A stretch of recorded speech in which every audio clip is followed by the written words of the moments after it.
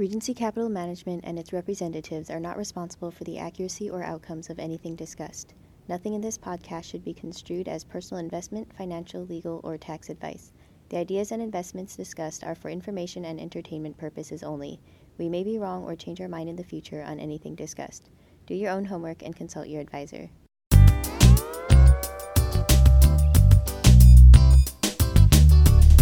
Welcome to the Talk Exchange with Neil Rose and Arthur Mallet. Welcome to another episode of the Talk Exchange. I'm here again with Neil Rose, and we just wanted to get back out there because, is it true? I just learned that inflation was at 8.3% in April. That's insane, and consumer confidence is at an 11-year low. I mean, that's what it seems like out there, to be honest. If I just had to take a guess, those are maybe not the specific numbers, but that's the feeling you get, and the markets seem to be feeling that too. Yeah, I think the inflation numbers continue to surprise people because you think about the beginning when the numbers really started to spike. They spiked so much that one could only think that they'll come down real quickly, right? Some aberration or there'll be some regression to the mean. But some of these higher numbers month after month, they continue to stay pretty high. 8.3% in April, and I think the month before that was 9% or something. So the inflation rate is coming down a little bit. A tiny bit, but that's year over year. It doesn't mean prices are going down. It just means the rate of increase comes down a little bit, which still means prices are going up a lot. So it's obviously a real face smash, I guess, for investors who for a long time kind of just took it for granted that inflation would be low and steady forever, right? And look at the bond market. If you have any doubts about that, right? Bonds, a lot of it's priced in terms of future expectations of inflation and growth and things like that. So when you have low rates and there's sort of this maximum confidence that the Fed will always be able to manage inflation at a low and steady rate, and you're actually thinking about deflation, and conversations always about the 30s and the Great Depression, and that's our economic ghost. So Americans are almost primed to always think in terms of deflation. Maybe different story if you're from Argentina or Germany, where your ghost, your never forget economic thing is inflation or hyperinflation. So it's disrupting. I would say the inflation thing is probably the most important matter of the time, and maybe for some time, more so than Ukraine, more so than COVID, geopolitics, domestic politics, Democrats versus Republicans, all that. When people start to question more and more the value of money, and in a way they've never had to think about for decades and decades, maybe since the 70s, but even then that was it was a fixed amount of time, but very disruptive for pricing and policies and just a lot of sort of knockdown effects. That is the question of the day. If I had one thing I wish I knew, obviously it'd be the trajectory of inflation going forward, because then you have some idea about interest rates. And if you have some idea about interest rates, you have a huge factor kind of put away in how you price things going forward. So right, there's a myriad of understandings that you need to have to get a sense of the pricing of any asset class, and anytime you could eliminate one, that would obviously give you a huge advantage, especially one of the core tenets, such as interest rates. So just as a start-off point, we had a podcast episode about inflation. It was certainly more focused on the COVID side. That was more the timing of that podcast episode. Have any of your thoughts regarding inflation changed? Is it in terms of, is this maybe a peak? Is it more transitory still? Or do we think that some of these things have sort of stepped on each other's toes, and now we've got the compounding effect of multiple issues that are all sort of just rearing their ugly head at one moment, which turns this into less of a, hey, the supply chain, and more into, we got to buckle up and maybe prepare for this environment for a little while? Yeah, that's a good question. I just thought of something that kind of surprises me. He did. He had a little smirk on his face as I was talking, and I was like, "Oh no, where are we going?" No, just realizing something about myself. So when it comes to interest rates and inflation, or inflation deflation question, I've noticed that people generally don't change their minds about either where they think the direction is going or how important it is, and that's true for me, and that's surprising because let's go back a year or 2 or 3 years. Or more. Again, most of the world. We were just young men then. We were just young men. You were in your 30s. Yeah. Actually, no. If I'm thinking about it, no. I guess I was in my 30s. But the inflation deflation thing. How one's oriented or how they view the world, or how much they're afraid of one versus the other. A lot of it is based on general assumptions about how the machine works, the economy works, policy works, the links between policy and all that, and as well as their own personal fears and biases and interpretations of history and things like that. But like I said earlier, for years, just about everybody, the concern is deflation, and I've had so many conversations, really smart people, and maybe 9 out of 10. Inflation not a thing, not a factor. A lot of them go to the extremes where it's like inflation is impossible, or maybe the very extreme is that new school of economic thought, modern monetary theory, which they say get the deficits and print even more money because we have debts in money that we print, so let's keep going the well, and it'll never actually affect inflation. And I think that as they look at these kinds of numbers, I'm guessing the view hasn't changed. They'll say, well, money multiplier has gone down, the velocity of money's gone down, so banks are holding reserves, they're not making loans, and if all that money out there sloshing around doesn't multiply through loans and fractional reserve banking and the things you sort of learn in Econ 101, you really can't have inflation. I think that's a very antiquated model because that's certainly the way that it worked. But in the last couple of decades, we've seen sort of shadow money multipliers. Maybe the biggest of which is like the repo market. So money multiplies not so much because a bank gets money and makes loans, and that bank saves 10% of that money and loans out 90%, and so on and so forth. People are getting cash now by collateralizing assets or entering into derivative contracts and or swaps, or there's all kinds of ways to get money in this day and age. They're not traditional loans anymore, whether it's mortgages or inventory loans or construction loans, things like that. There are loans of all kinds. There's loans. Most of the loans I would think are for speculation, and well, it certainly seemed to be the case in the last few years where money was so cheap that people why would they go into their own wallet when they could, if they're expecting returns greater than this incredibly floored interest rate, why wouldn't you borrow money to go invest in something, make a decision that requires the funds, and then you could just see it grow at a higher rate than what you're paying? Yeah, so sort of rational, right? Especially when your downside is somewhat limited. Someone might lose their job or have egg on their face, or nobody's going to get a pound of flesh extracted. This is far from Old Venice. But you back up, and again the pervasive fear is deflation. Meanwhile, we have money printing, more money printing, financial crisis, more money printing. That money was supposed to be sort of taken out. Interest rates were supposed to rise. Instead, we entered into all kinds of facilities and QE, quantitative easing 1, 2, 3, 4, whatever.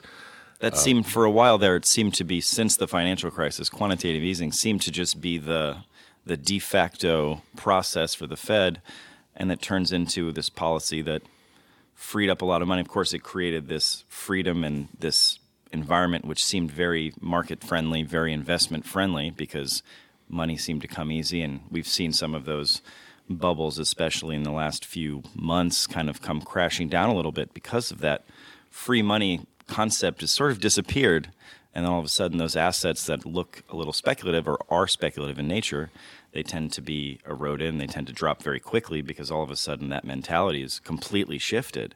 What I said earlier about minds having not changing. So, and I'm talking, I was talking about 9 out of 10. It's deflation, and let's just take it for granted that the real fear is deflation or lower interest rates, lower inflation, deficits, and deflationary spirals.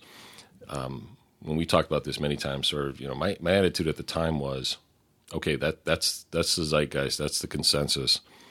Interest rates can only go to zero, more or less. And we've actually seen they can go negative. If you have $10 billion and interest rates are zero, you're not going to take that cash and put it in a vault. You're not going to take out, armed warehouse space and right. So companies, not in this real estate market. Yeah. So we've seen, and it's still today, there are big money that is out there that is willing to get a negative interest rate for one reason or another. But there's got to be some lower bound at some point. So you get to a point where, okay, if interest rates can't be materially less than zero, then you sort of have an asymmetric situation, which is, the risk that you have to consider or at least bet on is the upward movement of inflation and interest rates, right? Especially when that's not priced in. That's not the expectation. So it's like a stock that's sort of priced for perfection, completely parabolic chart and 100 times sales, and everyone's for it. There's really only one way to go. It's down. Right? All these spectacular things have to happen for that stock to justify itself price-wise, a year or 2, 3 years from now. So interest rates was the same thing. So the rational thing seemed to be that, okay, don't have hard assumptions about the direction of interest rates or inflation. Just put yourself in a position where, and I know I say this probably too much, but put yourself in a position where it's heads I win, tails I don't lose, or I don't lose much. And so, you can sort of bet on inflation for very cheap, or at least, or as I like to think about it, protect yourself for cheap. That insurance became cheap.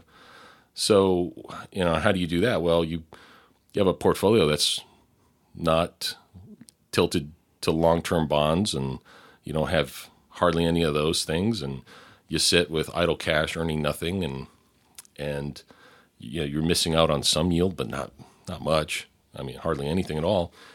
And if you're wrong, okay, you didn't pick up some income, but if rates go up, now your cash is king, and you can now buy optionality things. Exists. The right? optionality. Now the shopping list comes out. Huge value in optionality, especially when that optionality is cheap to free. So again, 9 out of 10 deflation. That 1 out of 10, most of those folks, I think, are they're in the permanent gold bug camp, meaning like they're just always thinking the dollar's money will just be worthless, and they buy gold, and no matter what, it's sort of an evergreen strategy. And I never understood the gold bug extreme either. So the deflation extreme, the gold bug extreme, or inflation extreme, I say, you have to kind of look at it probabilistically and well, to be honest, there's also generally, if you think about any rational thought or rational investing, any extreme or anything that puts things in black and white tends to be almost irrational at times because, of course, the environments change over time. You can be right, a broken watch is right twice a day kind of thing. Right. So it's sort of it limits your ability to be flexible in your thought if you have a perma anything. Well, part of it's structural. So we have the ability to hold cash or do nothing. Most institutional money doesn't have that luxury because their only objective is to beat some kind of, if you're a bond manager, some long-term bond benchmark or something that is already priced to perfection. So you're playing the relative game. So I mean, that's sort of the environment. And I think you look at now, I don't think a lot of people have changed their mind about anything. I don't think hardly anybody's changed their mind. I know I haven't changed my mind, which is I don't know where it's going. I don't know if this inflation truly is transitory or it's going to keep rising. The rate is going to keep rising. I don't know where interest rates are going to be. And I guess that maybe that surprises me a little bit because I thought by now we'd have more information to have maybe some conviction in a direction. Yeah, it's hard to have conviction, but just sort of leanings. So I'm still I'm still agnostic in terms of direction, and yet that's okay because as interest rates have gone up, we've deployed that cash little by little by little into high and higher rates.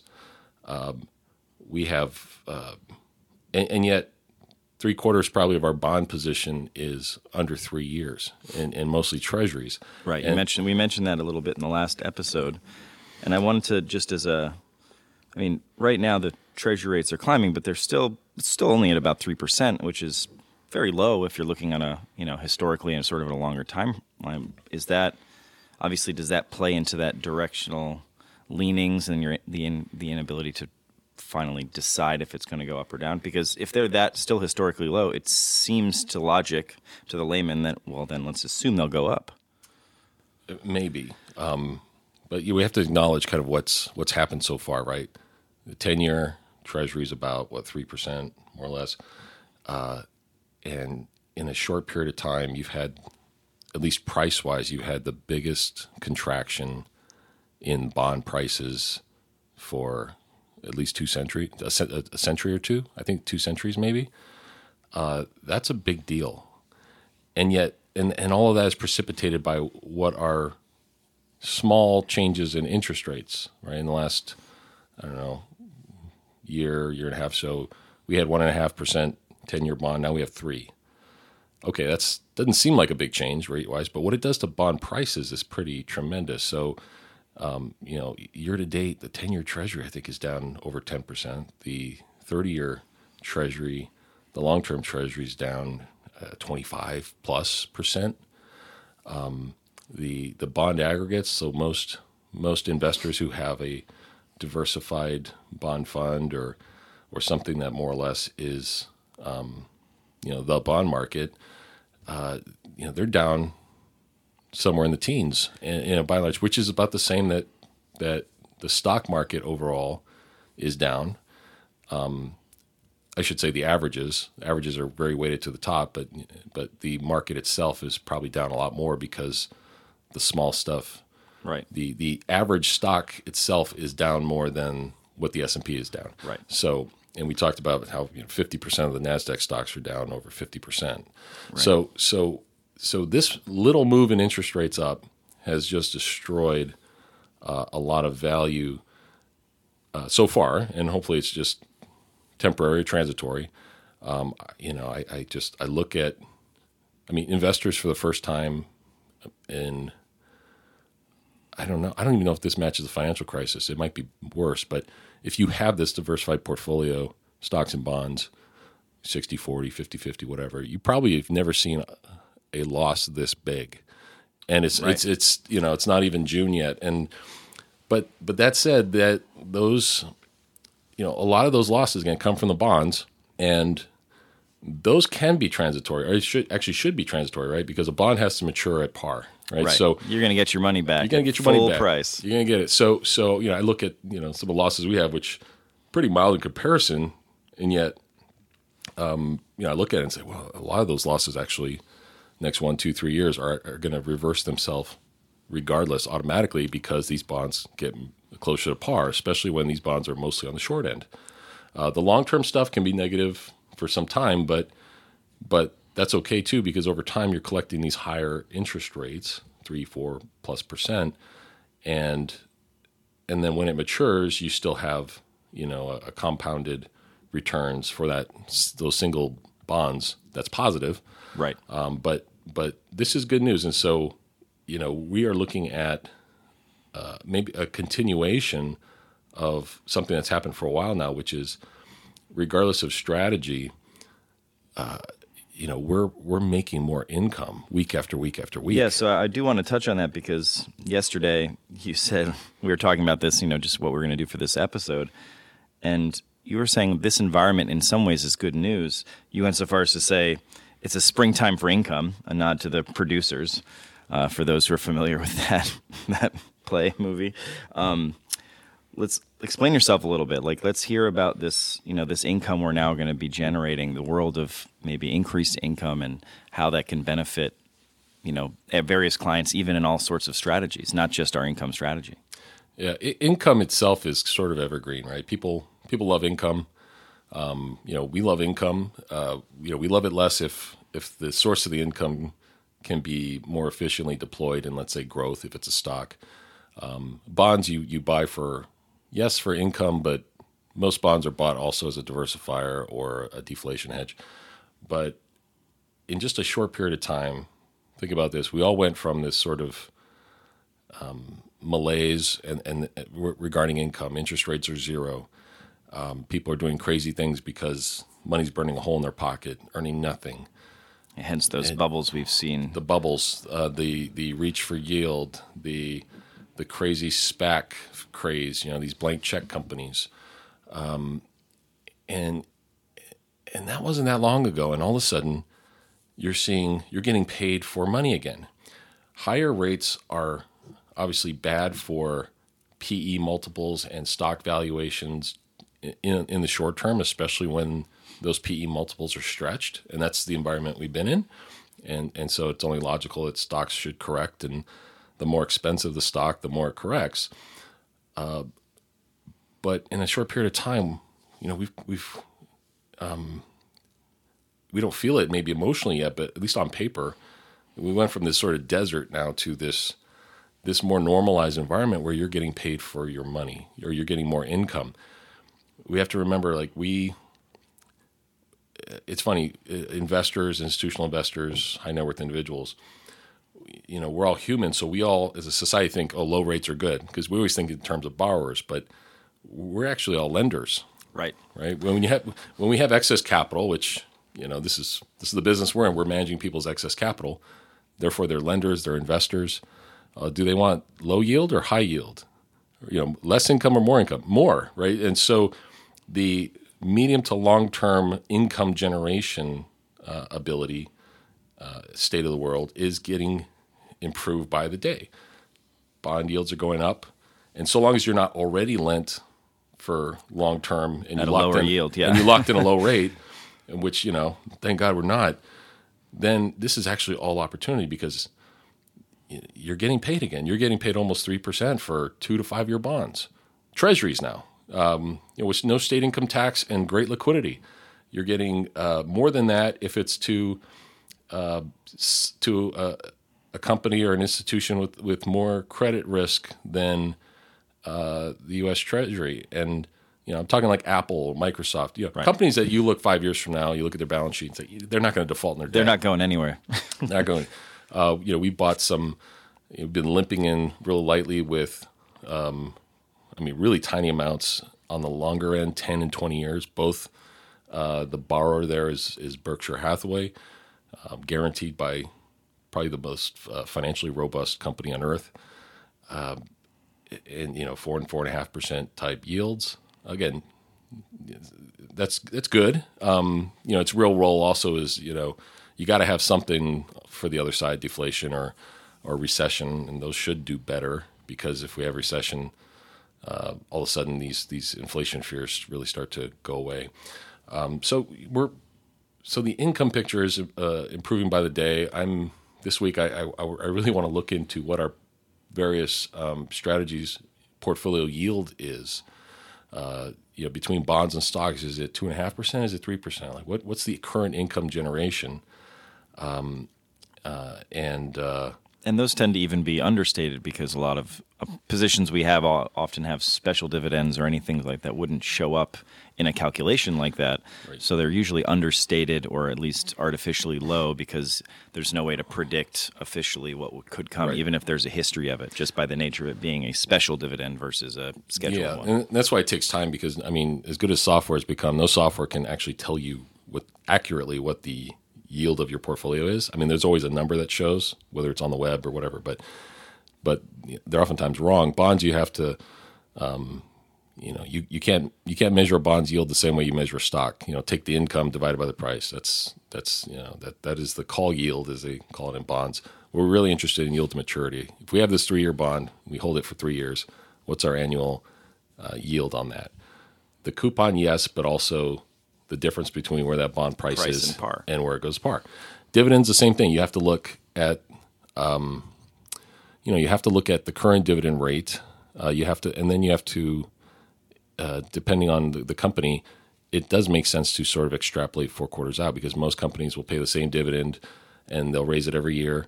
Right. And so, anyways, the math never looks like that when you're coming out of a software when you look it up, because they're never going to assume something that hasn't been literally put on the tape. Yeah. And then, like you mentioned, we have stocks with special dividends. You have to sort of incorporate that. We have a couple of securities where the good yield, and they will probably reset. In fact, there's the option to reset higher if it's not redeemed at a certain time. And then, the latest addition was, inflation protected security. Again, who knows what the rate on that is, because that's going to be more or less determined by inflation over the next 10 years. So, but I would venture that the yield on the portfolio currently is higher than I've ever seen or participated in. And even though we've certainly had much higher interest rate environments over the last 20 years, but I think part of it is just the stocks, the bonds, just the nature of the things we're doing. And I think that's hopeful, because that income, knock on wood, that income is high probability. Nothing's guaranteed in life, but this is high quality. Like these incomes, I don't think the U.S. Treasury is going to default, and they've already proved that rather than default, they'll just print more money. So I always also like to joke, if that ever were to happen, we'd have such larger problems. Yeah, well, it would be a much different world we're in. And this is, and then you have to sort of think about, you don't want to put this on paper, but you have to think about, okay, well, if inflation does play out, I mentioned the tips, they yield more. We do have a portion of the portfolio that is very much, they throw off a lot of income, but the nature of the business is pro-inflationary. So you're talking about companies with, whether they're materials or oil and gas, or anyone who can pass those prices through very quickly with minimal friction. Right. And they have like large fixed asset bases. They have operating leverage, right? Think of a company with a lot of plant equipment. They're going to pay mostly for that plant equipment, rain or shine, they have to. And so, and this is a double-edged sword. When those prices increase, the profits on that increase by a multiple of that commodity price or price of goods increase.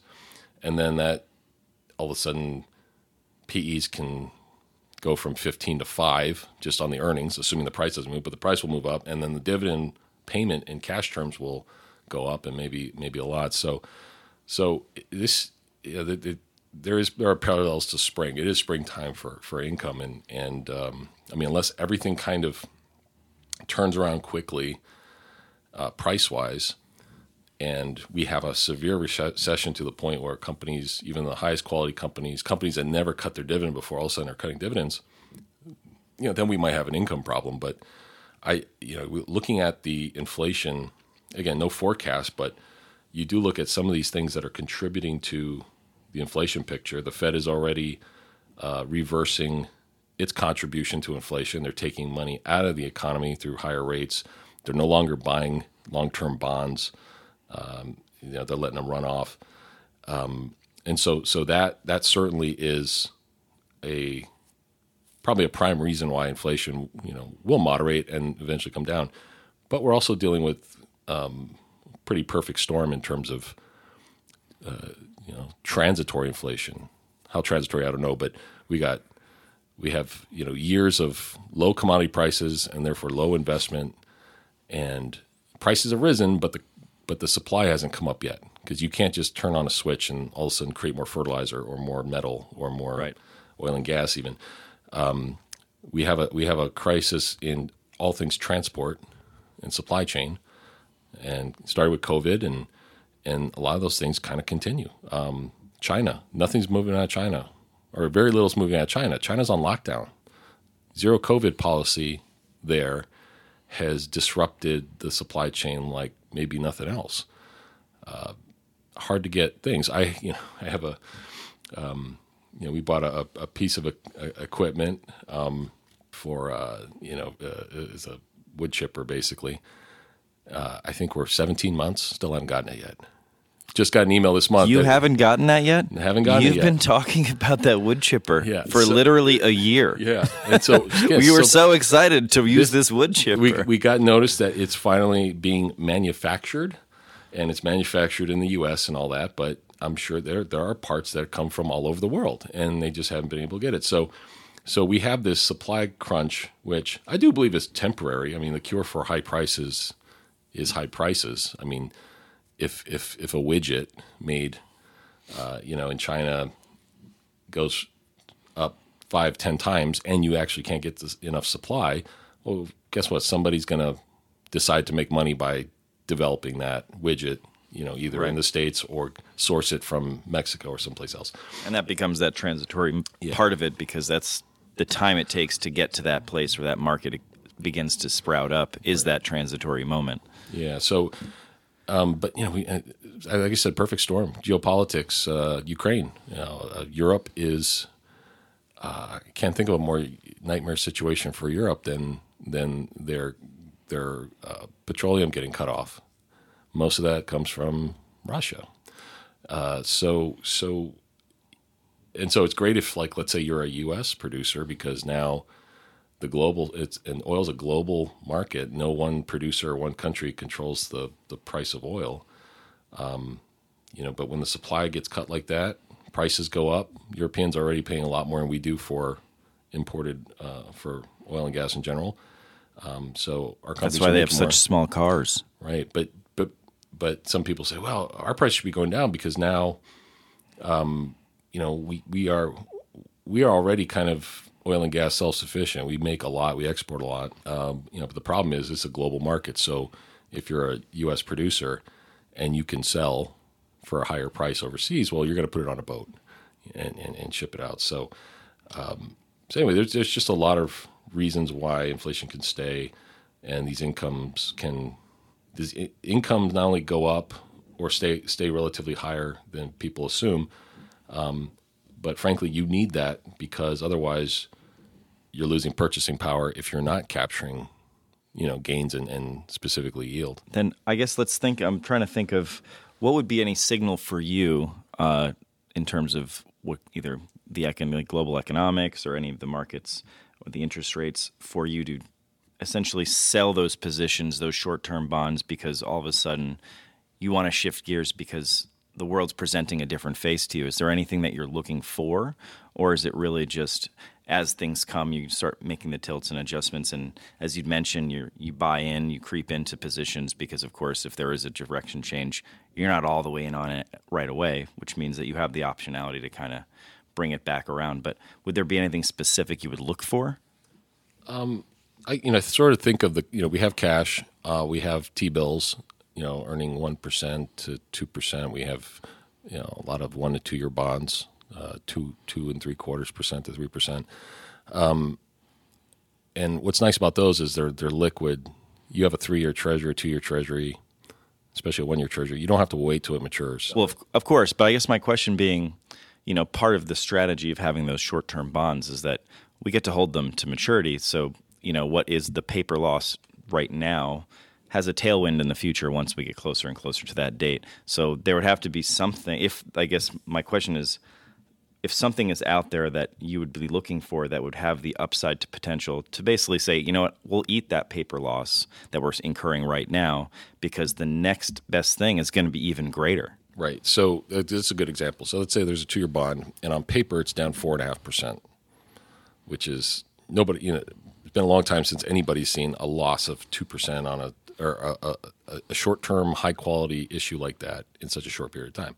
So we know, again, assuming there's no default by Treasury or companies like Apple or whatever, that it's down 4%, call it, but over the next 2 years, it's going to be up 6.5% because it has to mature at par. We're going to collect dividends, so we can calculate what the upside is. So that becomes the benchmark for opportunity cost. Right. So up 6.5 on that bond with high conviction, virtual certainty, or we need something else, but that something else it'd be less certain. Therefore, it needs a higher projected rate. Right. I'll give you an example. So, what would look better than that guaranteed or close to guaranteed 6.5% upside on a bond? Let's say Microsoft falls in half. Right. I think that would be a generational buying opportunity. And so you eat your loss, or at least close your loss or realize that loss, which will actually help with the tax situation. And then you're buying Microsoft at a ridiculously cheap price with a dividend yield and a lot more to come. And I mean, that company's increasing their dividend payment at a high rate. So there would be that. Or let's say bond market continues to fall, meaning rates go up, and then all of a sudden we have another 2-year bond or 3-year bond or 5-year bond that has a higher interest rate than 6.5%. Right. And now you get to compare two effective certainties just based on a math calculation. So, especially in that case, just like the Microsoft situation, we actually wouldn't have to sell the bond to buy that stock or that other bond. We have cash, but luckily we're prepared. But if we had to realize a short-term bond loss to basically make more money over the next few years, that's sort of a no-brainer. Yeah. I find that because that's interesting that you mentioned those generational, because I think in March of 2020, we saw that massive dip in the stock market. And for most people, it seemed, because again, rates were at zero, there was this urgency, which probably contributed to the massive market increases for that year and the last couple of years. But there was that feeling, and it was so generally felt across even the layman investor that this is a temporary moment, and this is basically a moment of fear and panic. I mean, oil went to zero, which makes no sense at all just because we were staying at home. I mean, there's not a place in the world that we all thought we would never leave our houses again and never use electricity. Like, that doesn't make much sense, but that's where we were. So it's interesting to hear that same process might occur. It just might not be as perfectly window dressed as that one moment where we all sort of felt the same thing. It'll be more specific, potentially, company specific or industry specific. And I think that's going to be makes this fun. I mean, that's honestly what makes our job fun compared to if you're a day trader sitting at home and you were just obviously already sitting at home and buying the dip, quote unquote, is always a risky endeavor, except if the entire world feels the same thing. I guess a lot of this is just for me talking to myself about really paying attention, because as close as I look at this stuff, things have changed so fast in prices that even if you're watching it every day, you're still surprised about what is done over a month, 2 months, 3 months, year to date. If you were to ask me what is Amazon down this year to date, I would tell you maybe 20%, maybe. Yeah, I'm looking it up right now. It's down. Yeah, it's like cheater. You have your iPad in front of you. Well, that's what because I was thinking about that as you were talking, and I would have said maybe 20%, right? Amazon's down 33%. Google, a fantastic business model. I could have substituted Microsoft for Google. Right. That's down in half, and that one's been killed. Actually, for some time. Year to date, it's down 20%, which is again a lot. Maybe not that much more than the market itself. Market's down 15%, but I mean things have moved quickly, and so one mistake I want to not make so much going forward is a mistake I made in the past where not having that appreciation for how fast things move down, and you knew that you wanted to buy it at this price. Right. Or thinking, oh gosh, if this thing fell 40%, I'd buy a ton of it, or at least buy a double up. Well, that's kind of happening, or that's the direction it's taking, and so you want to have your finger on the trigger, not thinking about potentially maybe having it on the trigger in the future, because it's now. And I have to realize, we have Microsoft, we have Google, we have Amazon, but we also have them in weights that are much less than maybe where we had it 4 years ago. Right. Right. So, and that's another thing people don't really appreciate is they only look at the stock they have. They don't necessarily look at how much money they have in it. Right. Right. So we've got our worst performing stock, which was 1% type position, sold out, take a top tax loss. Then we got back in, and all the while knowing that this is going to be either down a lot or this is going to be 3-5x, over 3 to 5 years. This one is down 58%. Twilio. You do love you some Twilio. I do. Well, I think it's one of those companies where, the growth is impressive. It'll continue.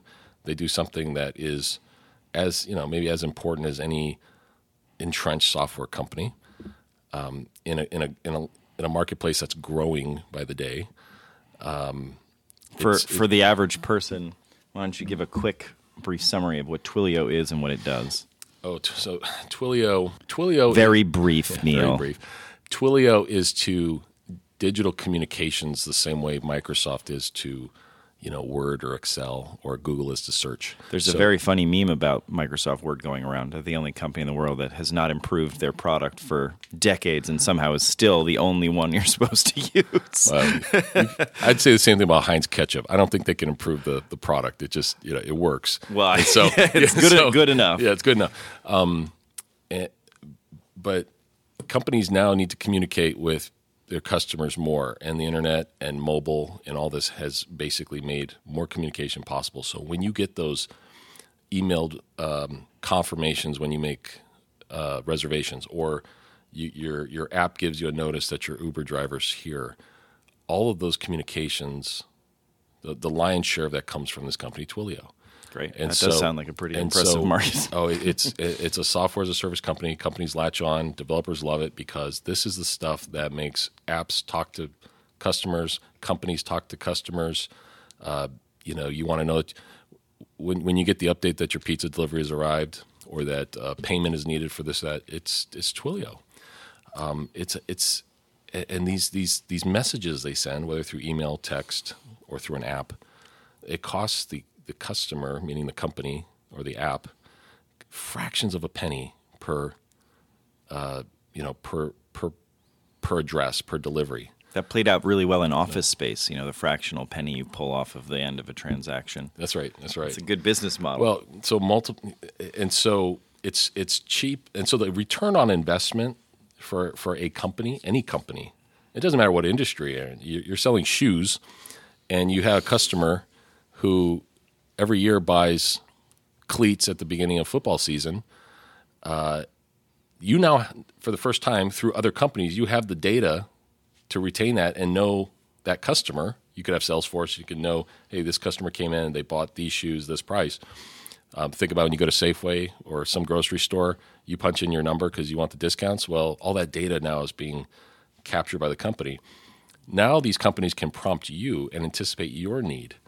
They know that Arthur's going to buy cleats in September. So he might get an email in August saying, we got a sale on this company, this brand that you like. That, and again, that costs a fraction of a penny to the company. The return on investment on that stuff is huge. So I love these companies, and this doesn't guarantee success in terms of investment, but you have to start with some good fundamental basics, which is, does this company do something special, something valuable to all stakeholders? And they do. So, but again, but knowing it's going to be volatile as heck, and it is. Do we have to be squeamish about it? No. Why? Because it's a fraction of your portfolio. It's 0.5% of the portfolio. So what, right? So and the best investments, you don't make your money on that first foray into the stock or the first tranche that you buy. It's the second buy, it's the third buy, and that's kind of a lesson I picked up, because most allocation, it's everything you're going to buy right away. You're going to buy the full position right now. Well, what happens is it does what it does, which is go down, right? Because of Murphy's Law or whatever, and all of a sudden you're looking at 10% loss and you panic and you sell, and then you never look at it again because you have that. You got burned. You got that scar. Whereas you buy a little bit and say, I hope this goes down because I want more. If the thesis plays out and, over time you get more information and and lower prices, you're like, yeah, this is the second or third buy that's going to be the real difference maker. And sometimes you need a little bit, you need some skin in the game in a lot of things just to follow it, just to, be somewhat Johnny on the spot when the time is right to It does help invest. to set up that trigger finger because honestly, there's such a vast array of options to invest in. It's this endless, mural of potential places you could put the money. Right. When you have that small foothold, then all of a sudden, just by nature, you are focused on it a little bit more. It sticks out more because you want to keep track of it. And then I think, from my observation of the way that these get executed in the best circumstances, when these major market events happen, when we have these moments where the frothiness in the stock market, the bond market is intense and very, very, very bad, there is this hope, this sort of upside potential that pushes you forward, and it makes this part fun. The amateur investor part of this world gets a little bit washed out, which is always unfortunate. People who, in the last few years have maybe believed this to be a pretty easy gig, and all of a sudden you get to be in a situation where it pays to really be paying attention to this on an everyday basis, not for the sake of trading, but just for the sake of seeing these theses play out. Like you said, collect more information time after time. And all that does is, the best part is it either reinforces what you believed or it chips away at it. And again, you only have a foothold and you get rid of it. And you learned your lesson, or you learned maybe that you made an over-assumption on a certain part of your thesis and you didn't give enough credence to something else that could have negatively affected it. And it becomes a great lesson to learn at a relatively low cost. Mm-hmm. Yeah. Well said. Really, really hard to add to that. I just, what we deal with is so much. There's just so much nuance, right? And here I'm thinking, okay, we got a tiny position down half, right? We got other positions, up 30-40% in roughly the same period of time, and we got other things where it's like, okay, well, what's next? Or if I mentioned if Microsoft falls a lot, yeah, we add. If Amazon falls, we add. Costco falls, we'll add. We all know you'll add if Costco falls, Neil. Well, that's our Costco podcast. I said I wouldn't be buying right now. It's a high price. It's down, about $100 plus, and still not cheap. But I'm hoping it gets cheaper because we've got more to add. Less. We have a lower weighting in Costco now than we did 3 years ago, or I did 3 years ago. So anyway, a lot of these positions are really, they're light, and so. You combine that with the relative short termism of the bond holdings and cash and some things that some of the inflation hedges have done well. We're down this year like everyone else. It's not it's not the 15% you have in a typical balanced portfolio right now. It's still single digit. It's hard because things are changing so frequently. I don't know if we're down 5, 6, 7% or whatever, but to be fair, this is a Saturday, so this is one of the few times where we can talk about this and have at least one day to figure out where we stand and not have it change under us. Weekends are we'll have a podcast about weekends. I think it's super critical to the process, investing and all that, but. We all wish there was a 3 or 4 day weekend. It'd be great if there were only a couple trading days a week so we could all actually learn something and not react all the time. But and granted, there's been a lot of luck too, last year and this year.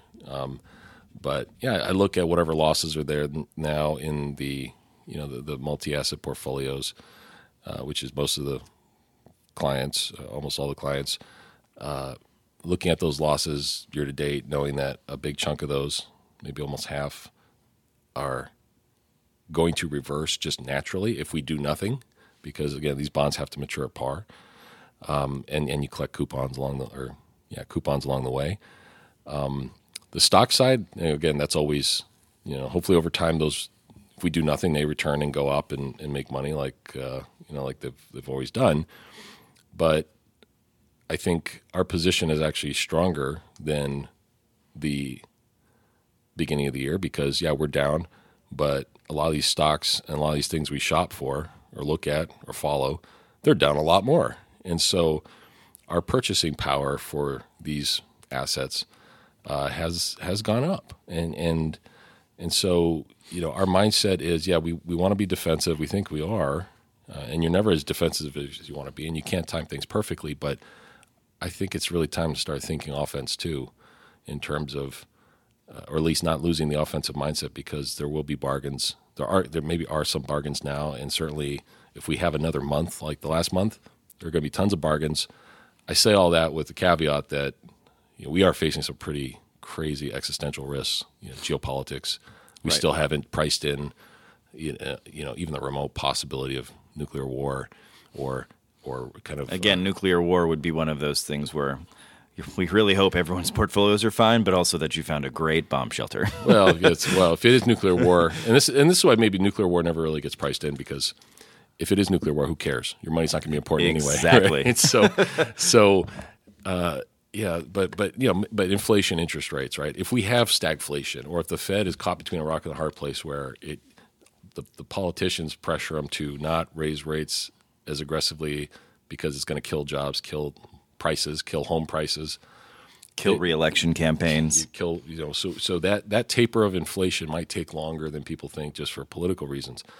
I don't know. So I'm as macro afraid as I've been in a while.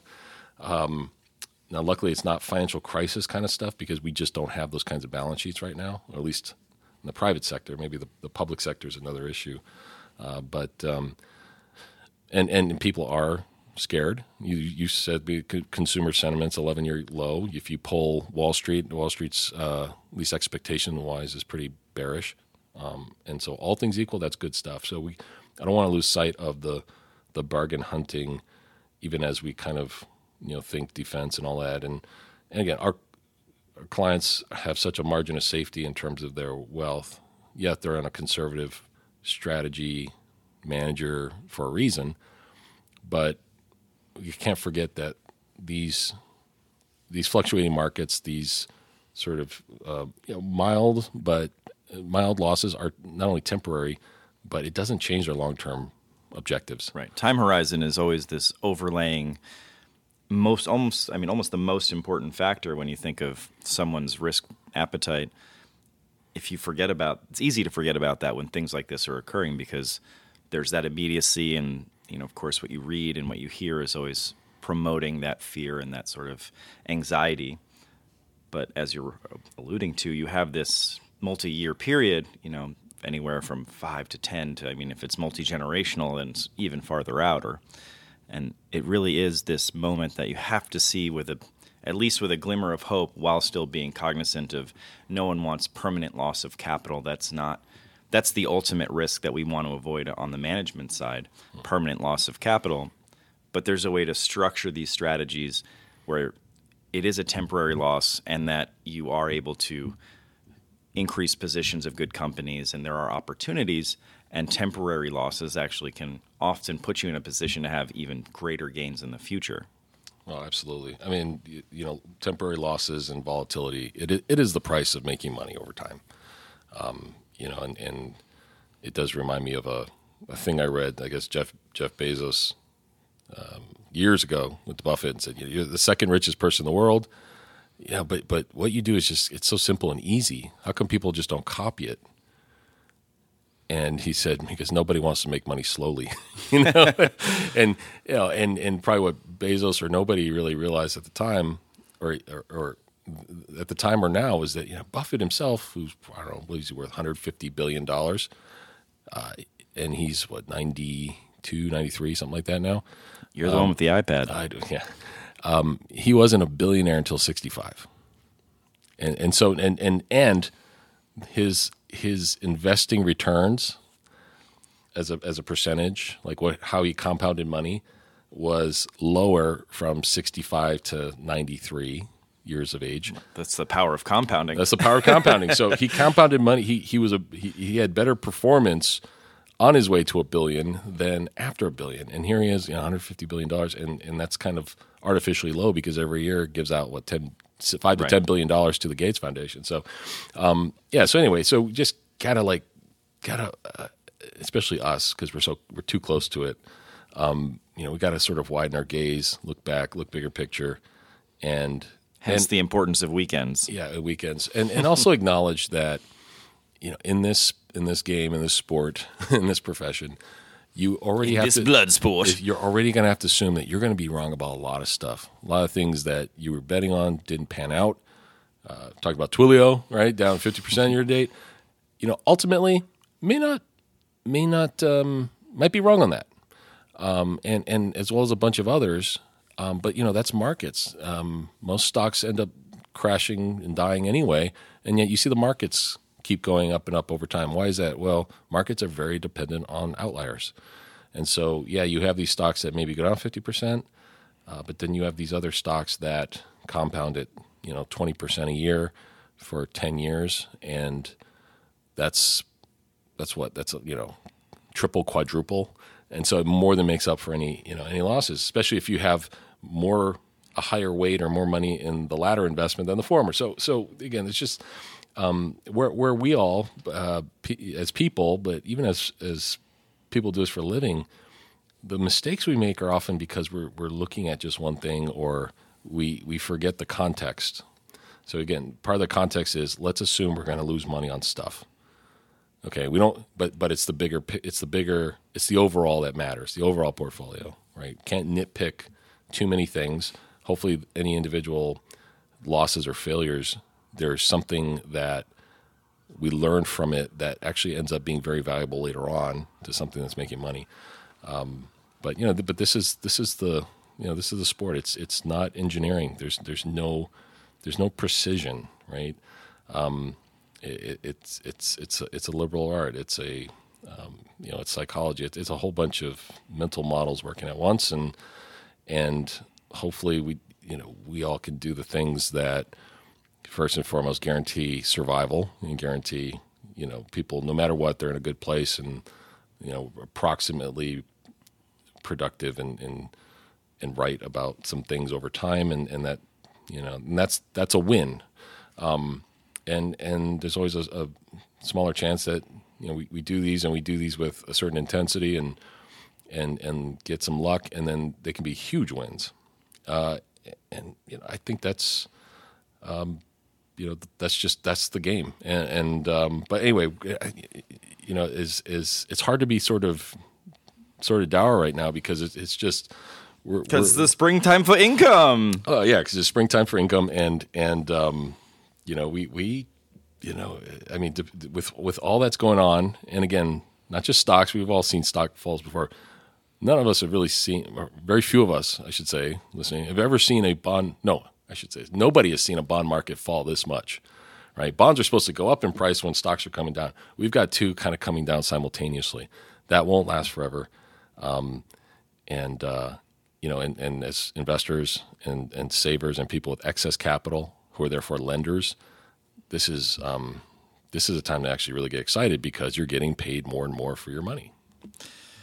Oh, well, I like the sound of that, Neil. Certainly much more rosy than if you're turning on the news or watching CNBC, that's for sure. Well, obviously, always a pleasure. And make sure you do try and enjoy a bit of your weekend. And we'll catch up soon.